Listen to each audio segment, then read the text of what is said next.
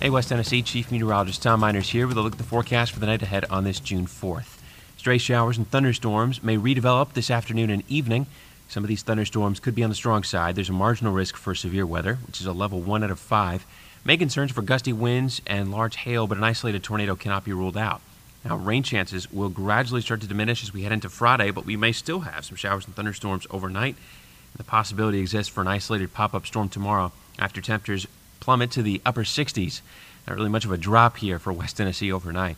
I'm tracking what is tropical now depression Cristobal, a storm that may strengthen once again to become a tropical storm and head toward the Gulf Coast and eventually West Tennessee early next week. We'll take a closer look at that storm and much more as we track the rain live on WBBJ 7 Eyewitness News.